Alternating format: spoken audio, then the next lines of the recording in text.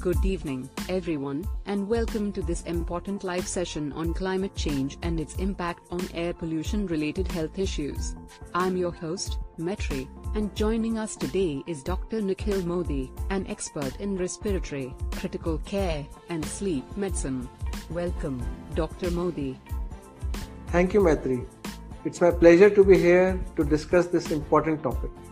To kick things off, Dr. Nikhil, could you please explain how climate change is contributing to the escalation of air pollution-related health problems? It's a very important question, Maitri, if I say, because with industrialization, we have seen more and more automobiles coming, fossil fuels being used, leading to a lot of carbon dioxide levels being increased, which is causing global warming at one place, as well as it is contributing to a lot of pollution. The PM 2.5, which we talk about in pollution, is one prime example of that. So this pollution due to industrialization and economic growth, which I may say, is contributing to a lot of issues. We see some of them being there because when we inhale this air, respiratory symptoms comes to light immediately. So a symptom like cough, runny nose, which may be visible, but actually on long run, due to this industrialization, which we call, this pollution level is being high throughout the year now, which contributes to chronic lung problems like COPD. It is an important risk factor to many cancers, importantly the lung cancer, as well as heart issues, and it can precipitate heart attacks as well. So in that way, we are though industrializing, but we are also causing a lot of pollution impacting our health.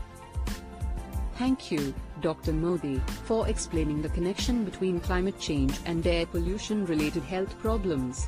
Dr. Nikhil, what are the specific respiratory and health issues that individuals may face due to worsening air quality caused by climate change?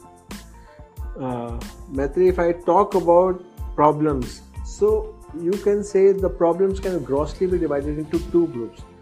One are the acute problems. Acute problems are the one in which as we inhale this toxic air, which causes immediate symptoms. So immediate symptoms when the pollution levels are very high, which we see are sneezing, nose block, runny nose, lethargy, watering of eyes, itching in eyes, sore throat, change in voice, cough, and breathing difficulty. But these symptoms are most of the time allergic and they are short-lived. We can easily control them.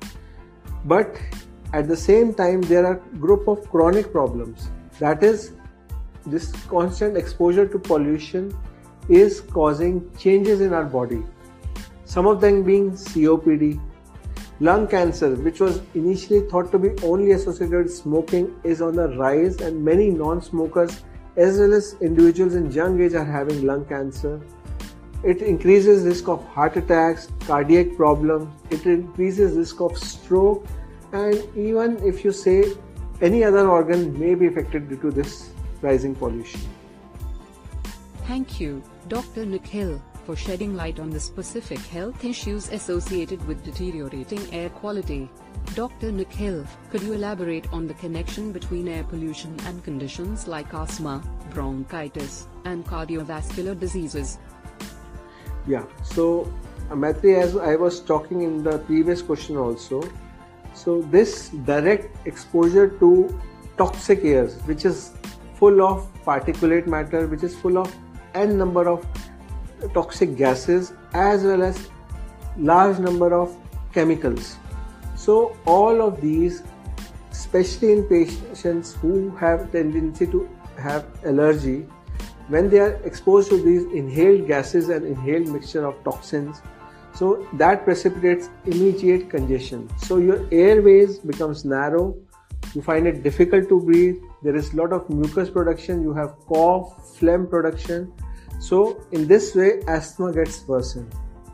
Talking about other diseases, the mucus which gets trapped, it may cause increased risk of pneumonias, it may cause increased risk of tuberculosis as well as other infections, as well as these particulate matters. When we talk about pollution, we talk about particulate matter 2.5 microns, because these are so small. When you inhale them, it reaches deep into the lungs, and from there it can go into the blood vessels as well. So once they reach there, they can clog the blood vessels, leading to cardiovascular risk, MIs, heart attacks, and that is how the cardiovascular risk is seen. Thank you for elaborating on the connection between air pollution and these health conditions. Dr. Nikhil, how does long-term exposure to air pollution impact public health, especially in urban areas? Maitri, I would like to say that this is a very important question, because most of the time when we are talking about pollution, we talk about it only in winters when the problem is at its maximum. But actually, if we see, this problem persists throughout the year. It may be very high right now, but it persists throughout the year. And constant exposure to all these chemicals produces changes in our airways, changes in our lungs, as well as changes in many other organs. So that is how chronic diseases are precipitated. One of the most important chronic disease is COPD, that is chronic obstructive pulmonary disease, in which the airways are permanently damaged and you have breathlessness throughout the year. Then comes lung cancer, then comes heart attack risk. So these are all chronic diseases which is due to the constant exposure to this pollutants. Thank you, Dr. Nikhil, for highlighting the widespread impact of long-term air pollution exposure in urban areas. Dr. Nikhil, what are some of the vulnerable populations that are at higher risk due to air pollution, and how can we protect them? Right now, if I say, Maitri, that all the pollution, all the people, whether they are children, whether they are elderly, whether they are young adults, all are facing issues due to this pollution. But if we talk about specific group who will have maximum damage, so I would say either children, because they are young and their lungs are still in developing phase, and the constant exposure can bring in a lot of changes at an early age, which may suffer at a young age also. So children as well as elderly, because their lungs with age have already gone weak, and once they are exposed to this, the trouble may be more. So young people, elderly are most important group which get maximally affected by this pollution. Thank you, Dr. Nikhil, for emphasizing the need to protect vulnerable populations from air pollution's effects. Dr. Nikhil, what measures can individuals take to minimize their exposure to air pollution, given that climate change is an ongoing global issue? Though we are saying that climate change is an ongoing issue, Maitri, but I would like to point out that it is each individual's duty to make sure that this air pollution with climate change is not occurring. Though industrialization is going to increase, but we can take steps to minimize this pollution at individual level also. We just say that it's government's duty to minimize the pollution, but it's everyone's duty, because it's our future, it's our children's future which is at stake right now. To protect, because these measures may take a long time to control this pollution, to protect ourselves right now, I would advise, whenever the pollution levels are high, avoid going out. Especially early morning and evening times, the pollution levels are at its worst. Please don't go out. If you have to go out, please wear a mask. A COVID pandemic we have been through recently, it has made us learn that wearing a mask is protective against many infections. Similarly, it is protective against a lot of harms of pollution as well. So please wear a mask when you are going out. Further, maintain your health with regular exercises, breathing exercises, especially yoga, swimming, any form of activity which strengthens your lung is going to go a long way. Eat a healthy diet. Regular fruits and vegetables are very essential to maintain an antioxidant and vitamin balance, which are necessary to fight evils of this pollution. So please do that. Thank you, Dr. Nikhil, for sharing practical steps individuals can take to reduce their exposure to air pollution. Dr. Nikhil, could you share some insights on the importance of public policy and government initiatives in combating air pollution and its health consequences? Yeah, so as I was telling you, Maitri, that the government policies and all other measures, public health measures are going to take time, but still I would say most of the governments are now aware of this, that it has to end as early as possible. Incoming of and promotion of electric vehicles to reduce the fuel consumption in various automobiles is going to go a long way. We need to take care of other measures like this prali burning, which always causes trouble, and that already the government has it in pipeline to control that. Apart from that, shifting of industries, shifting to low polluting fuels, all these measures are being taken, but the responsibility not only lies with the government, what I feel, it's every individual's duty, because we become complacent and we stop taking measures to control the pollution at our front.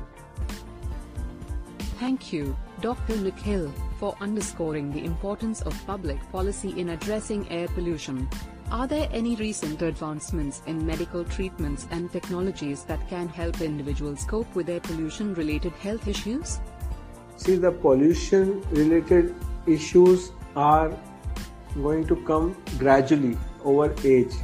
So those who already have developed asthma or asthma-like symptoms, who already have respiratory issues, should be in regular touch with their doctors so that their disease doesn't worsen due to pollution. Apart from that, I think health checks, preventive health checks is the need of the hour, because these comprehensive health checks do include tests to monitor your respiratory health, your cardiac health. So any impact of the pollution which is coming up by these preventive health checks, you can identify that at an early stage and take appropriate measures for that. Talking about recent advancements, so though the treatment of asthma and COPD has come a long way, even lung cancer, the medications have improved. The complications of pollution can be controlled at an early stage, but I would still say don't take a chance. As we always say, prevention is better than cure. So take precautions from pollution right now.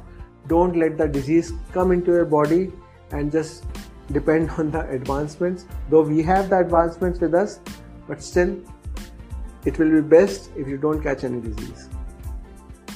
Thank you, Dr. Nikhil, for highlighting the advancements in medical treatments and technologies. Dr. Nikhil, how can communities and cities become more resilient to the effects of climate change and reduce air pollution? So, it is not an individual duty, it is not a government duty. If you have to make our cities healthy, if you have to make our communities healthy, measures are to be taken at the government level, at the community level, at the individual level.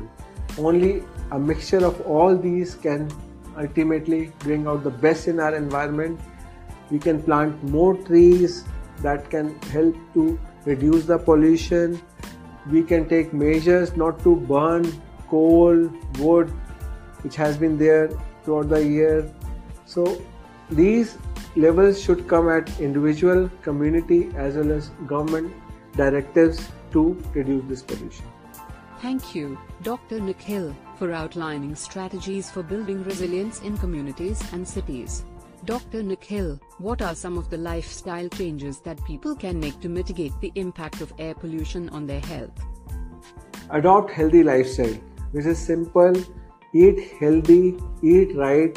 Your diet should be rich in antioxidants and vitamins, which you can get from various fruits, green leafy vegetables.